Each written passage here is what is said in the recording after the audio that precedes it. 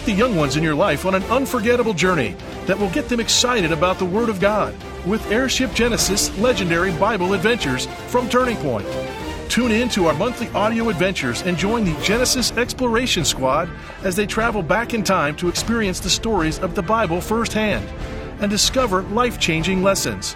Also available is the Airship Genesis Kids Study Bible, packed with the biblical content specifically written for kids, from trusted Bible teacher Dr. David Jeremiah.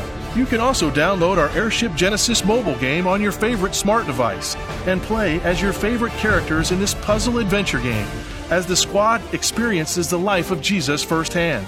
Just go to your app store and type the keywords Airship Genesis. For more details or to order a copy of the Airship Genesis Kids Study Bible, visit our website at airshipgenesis.com/Bible. That's airshipgenesis.com/Bible.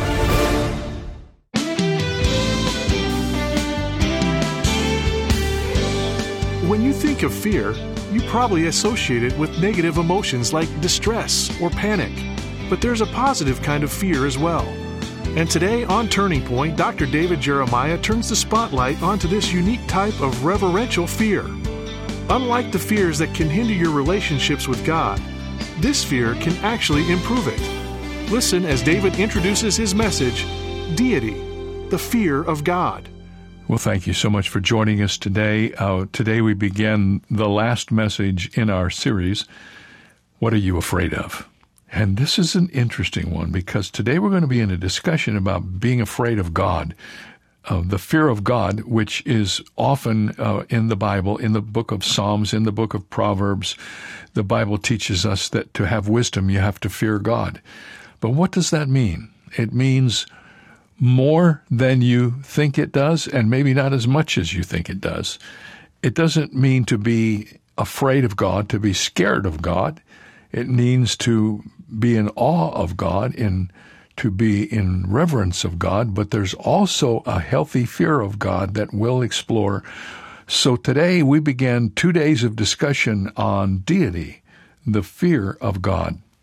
If you haven't already gotten the resources for this series, this would be a good time to do that. You know, there's a study guide on this series. There are CDs you can listen to. You can listen to everything I've said on the radio. You can listen to it again on CD. You can have it available to you to listen to and review. And then, of course, there's this book that we've been making available throughout the month of March. The book is called Hope, Living Fearlessly in a Scary World, and we'd like to make this available to you. It's our way of saying thank you for your gift to Turning Point during the month of March. When you send a gift, whatever size your gift may be, simply ask for this book, and we'll send it to you. It's one of the things we do every week here on Turning Point Radio. We make resources available to people to add value to your life, to strengthen you, to build you up in your faith, and give you a hope for the future.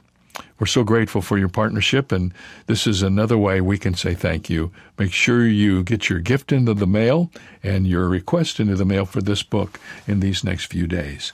Right now, let's begin our discussion of this very interesting subject, deity, the fear of God.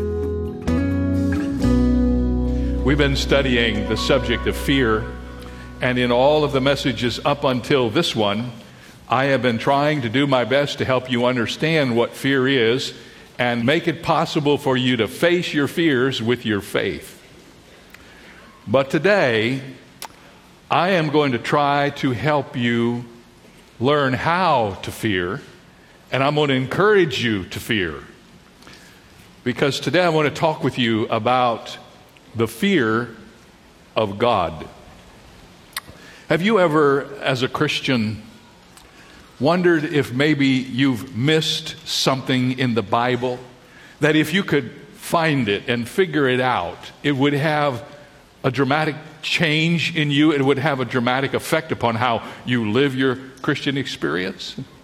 I think all of us at times wonder about that. Lord, have I missed something that you have here for me? And of course, the Bible tells us that God's mercies are new every morning, and I've been studying the Bible now for well over 40 years, and I keep finding stuff I never knew was there, even though I've read it, I've read past it. What I'm about to tell you about today, in many respects, is a life-changing concept. That if you get your arms around it, if you get this in your heart, it will change the way you do life. It will change the way you do your faith. And in the understanding of this fear, you will gain power over all of the other fears that come into your life. Several years ago, a very famous Jewish rabbi by the name of Harold S. Kushner wrote a book, the title of which was When Bad Things Happen to Good People. The book was written because of the agony he experienced with his little boy who had a very serious disease which ultimately took his life. He wrestled with the issues of faith and the issue of God's goodness. He came out at a place where most of us who are biblical students don't believe he had the right to come out at, and we don't agree with his conclusions. But I do respect Rabbi Kushner for his writing. I read everything that he writes just to see what he's thinking, and not long ago he came out with a book on fear. It's called Conquering Fear, Living Boldly in an Uncertain World. But I hadn't been in the reading of this book very far before I ran into a paragraph with which I had incredible disagreement. So I'm going to read to you what he said. He said, "If there is one phrase I would like to see banished from theological discourse, it is the 4 words, the fear of God. I don't think much of a religion that tries to control its adherents by frightening them." Where the phrase, the fear of God, occurs in the Bible, I don't believe it refers to being afraid of God. I take it to refer to the sense of awe that overwhelms us when we contemplate the greatness and majesty of God. Now, when he mentioned that last little bit in his quotation, I was stung a bit because I've actually said that to people over the years. They've come to me and said, "What do you think it means to be afraid of God or to fear God?" And I've said, well, it means to hold him in awe. But I have come to discover that it means much more than that. I happen to admire, as I mentioned, Rabbi Kushner, but I find his words on this subject concerning the fear of God full of mistakes. The first mistake he makes is he seems to believe we are talking far too much about the fear of God, chasing people out of our churches and out of our synagogues. But let me ask you a question today. When was the last time you had a discussion about the fear of God? I doubt very seriously if that's very high up on our discussion list, either in our church or in the synagogues either. In fact, if you want to know the truth, it's the opposite. It's the very fact that we never talk about the fear of God that may be responsible for us descending into the mess that we're in right now. The rabbi's second mistake is the fact that he restricts the fear of God to a sense of awe. That is where most of us are with our understanding of what it means to fear God. But I want to remind you today that it's a bit more than that. In fact, there are 2 ways the Bible tells us that we fear God. 2 ways. First of all, we fear God with awesome dread. Awesome dread. You say, Pastor Jeremiah, where does that come from? Well, did you know that the first time the word fear appears in the Bible, it appears in the book of Genesis, chapter 3 and verse 10. There is a principle of Bible interpretation that says when you find a word the first time in the Bible, it may be the most important use of the word, and it may define the use of the word throughout the rest of the Scripture. In this case, there is some truth to that. Let me tell you about the first time the word fear or afraid happens in the Scripture. We read about God walking in the garden just after Adam and Eve had eaten the forbidden fruit. And apparently God had been making a practice of enjoying fellowship with Adam and Eve. Every day at a certain time he would come down and fellowship with them. And the Bible says that after Adam and Eve sinned and God drew near, Adam hid himself from God's presence, and he explained, Genesis 3:10, God, I heard your voice in the garden, and I was afraid because I was naked and I hid myself.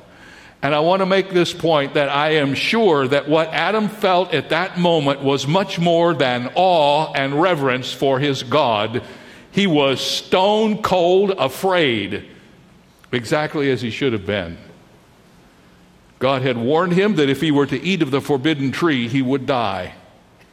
He had done what he had been told not to do, and now God was looking for him.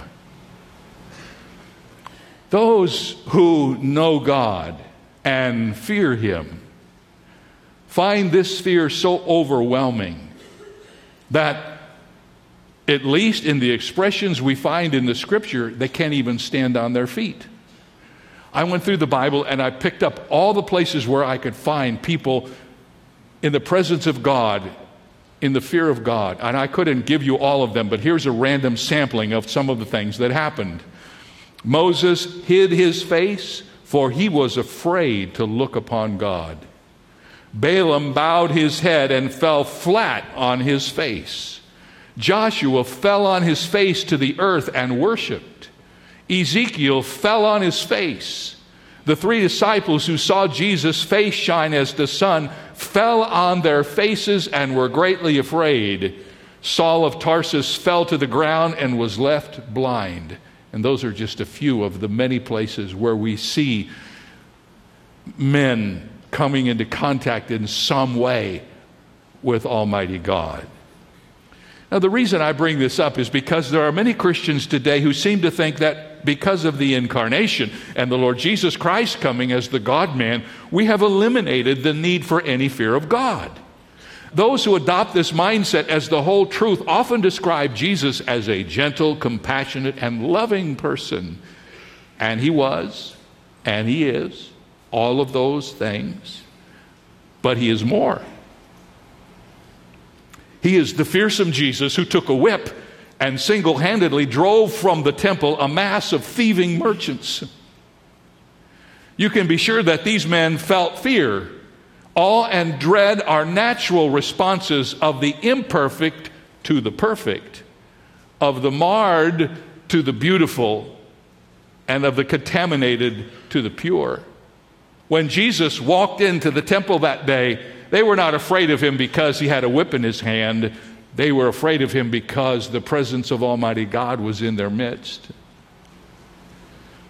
In the words of the prophet Isaiah 8:13, the Lord of hosts, him you shall fear.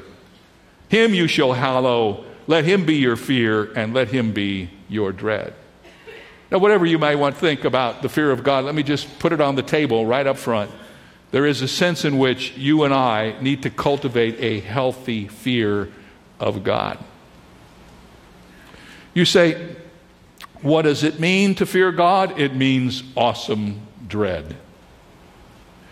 If you were to have the experience of the men that I mentioned earlier, you would do the same thing they did. You would fall on your face. You would be filled with awe and dread in the presence of God.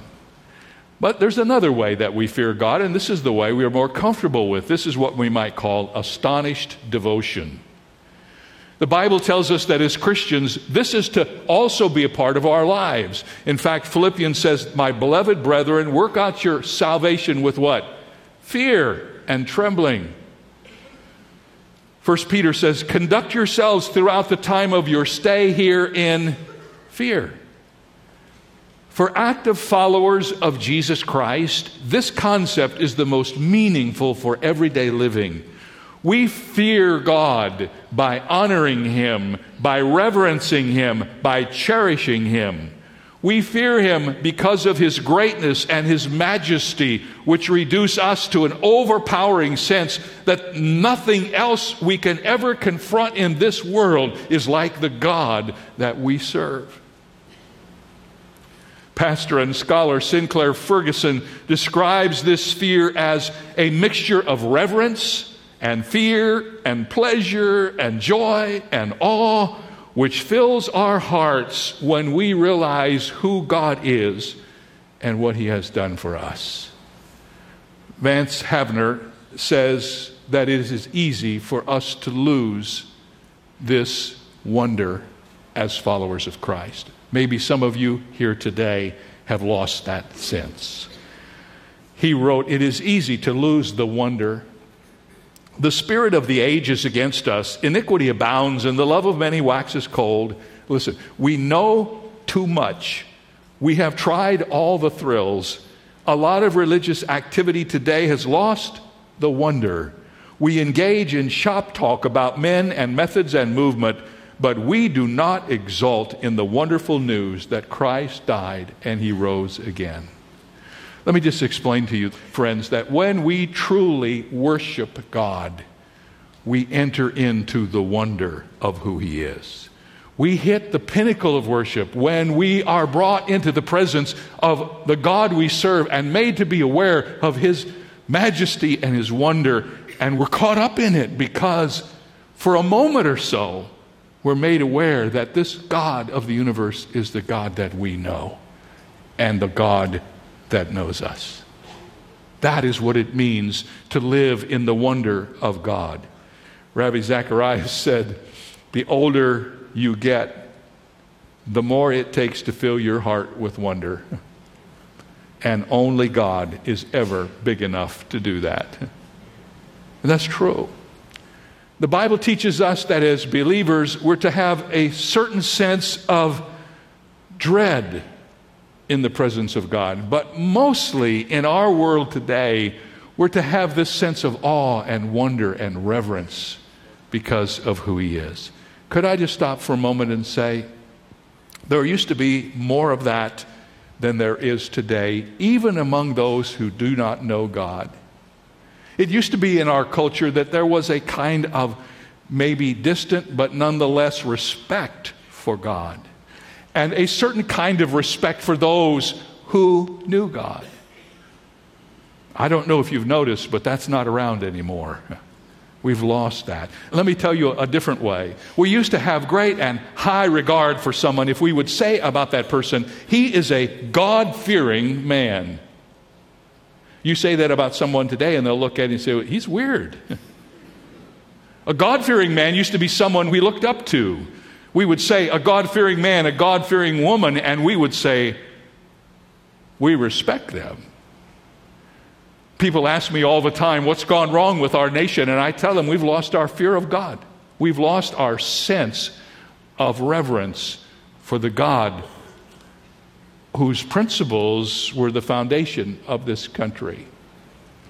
You say, Dr. Jeremiah, why should we fear God? Let me give you 3 reasons. First of all, we should fear God because of who he is. Psalm 89 says this, "For who in the heavens can be compared to the Lord? Who among the sons of the mighty can be likened to the Lord? God is greatly to be feared in the assembly of the saints and to be held in reverence by all those around him." Jeremiah 10:6 and 7. "Inasmuch as there is none like you, O Lord, you are great, and your name is great in might.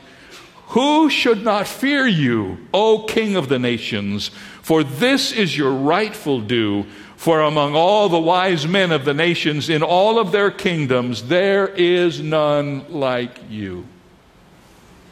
We should fear God because of who he is. There is none like him. We should fear God, secondly, because of what he has done. Once again, the psalmist helps us with this. "By the word of the Lord the heavens were made, and all the host of them by the breath of his mouth. He gathers the waters of the sea together as a heap. He lays up the deep in storehouses. Let all the earth fear the Lord. Let all the inhabitants of the world stand in awe of him. For he spoke, and it was done. He commanded, and it stood fast." Think of it. What has he done? He spoke, and the world came into existence. In order to help us get a picture of it, the psalmist says he gathers up the waters in a heap.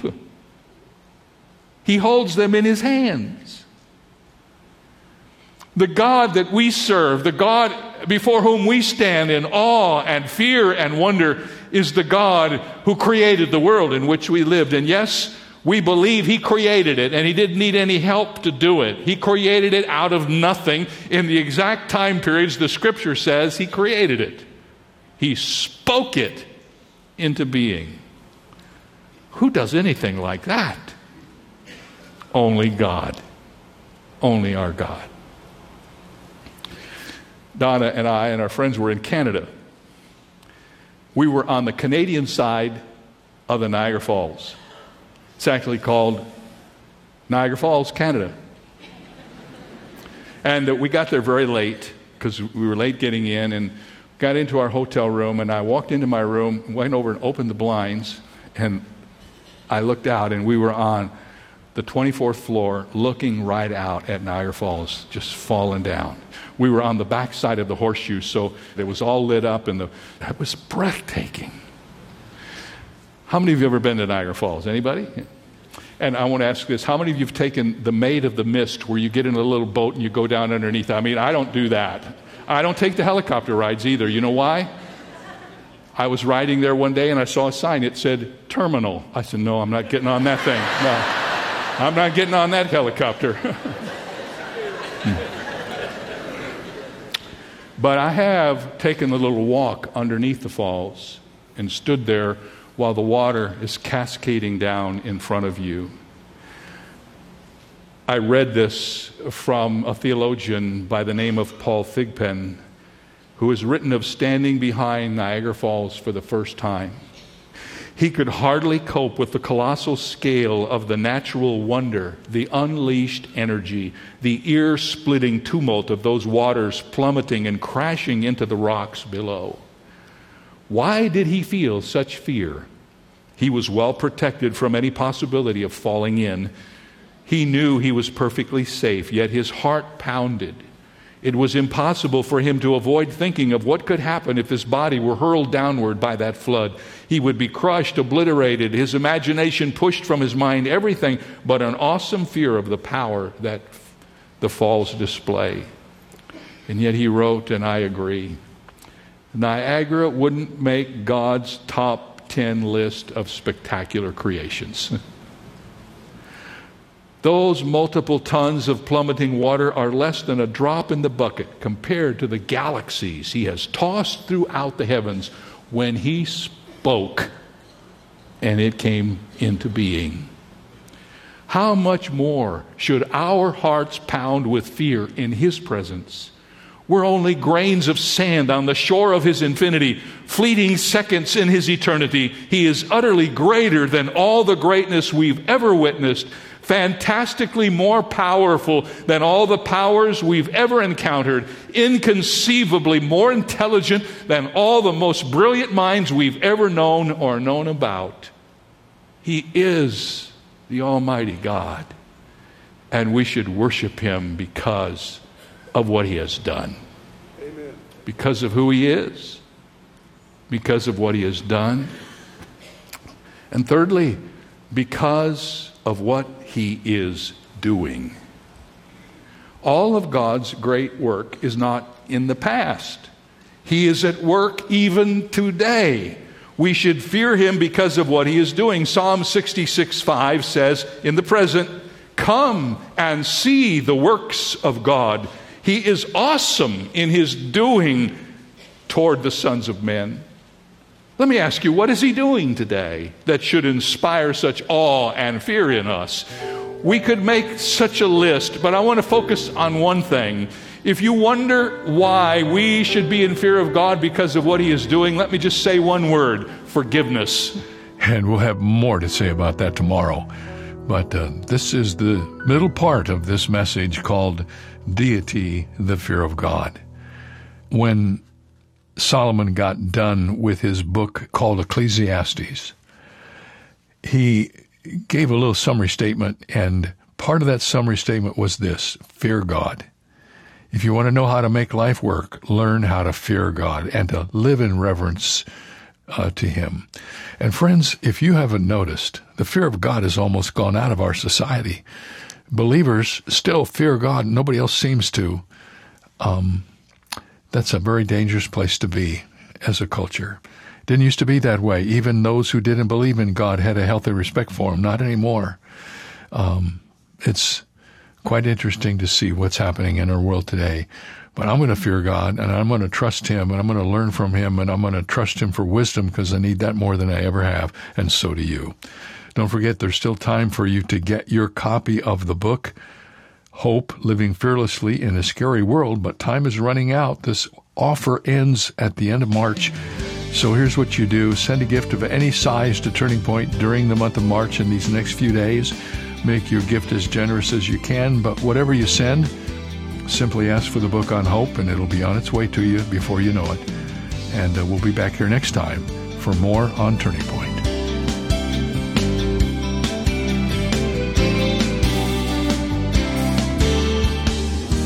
For more information on Dr. Jeremiah's current series, What Are You Afraid Of?, please visit our website where you'll also find 2 free ways to help you stay connected: our monthly magazine, Turning Points, and our daily email devotional. Sign up today at davidjeremiah.ca/radio. That's davidjeremiah.ca/radio. Or call us at 800-946-4300. When you do, ask for your copy of David's timely and encouraging new book, Hope, Living Fearlessly in a Scary World. Stop letting fear hold you back. The book is yours for a gift of any amount. You can also download the free Turning Point mobile app for your favorite smart devices, or search in your app store for the keywords Turning Point Ministries. Get all the details when you visit our website, davidjeremiah.org/radio. This is David Michael Jeremiah. Join us tomorrow as we conclude the series, What Are You Afraid Of?, here on Turning Point with Dr. David Jeremiah.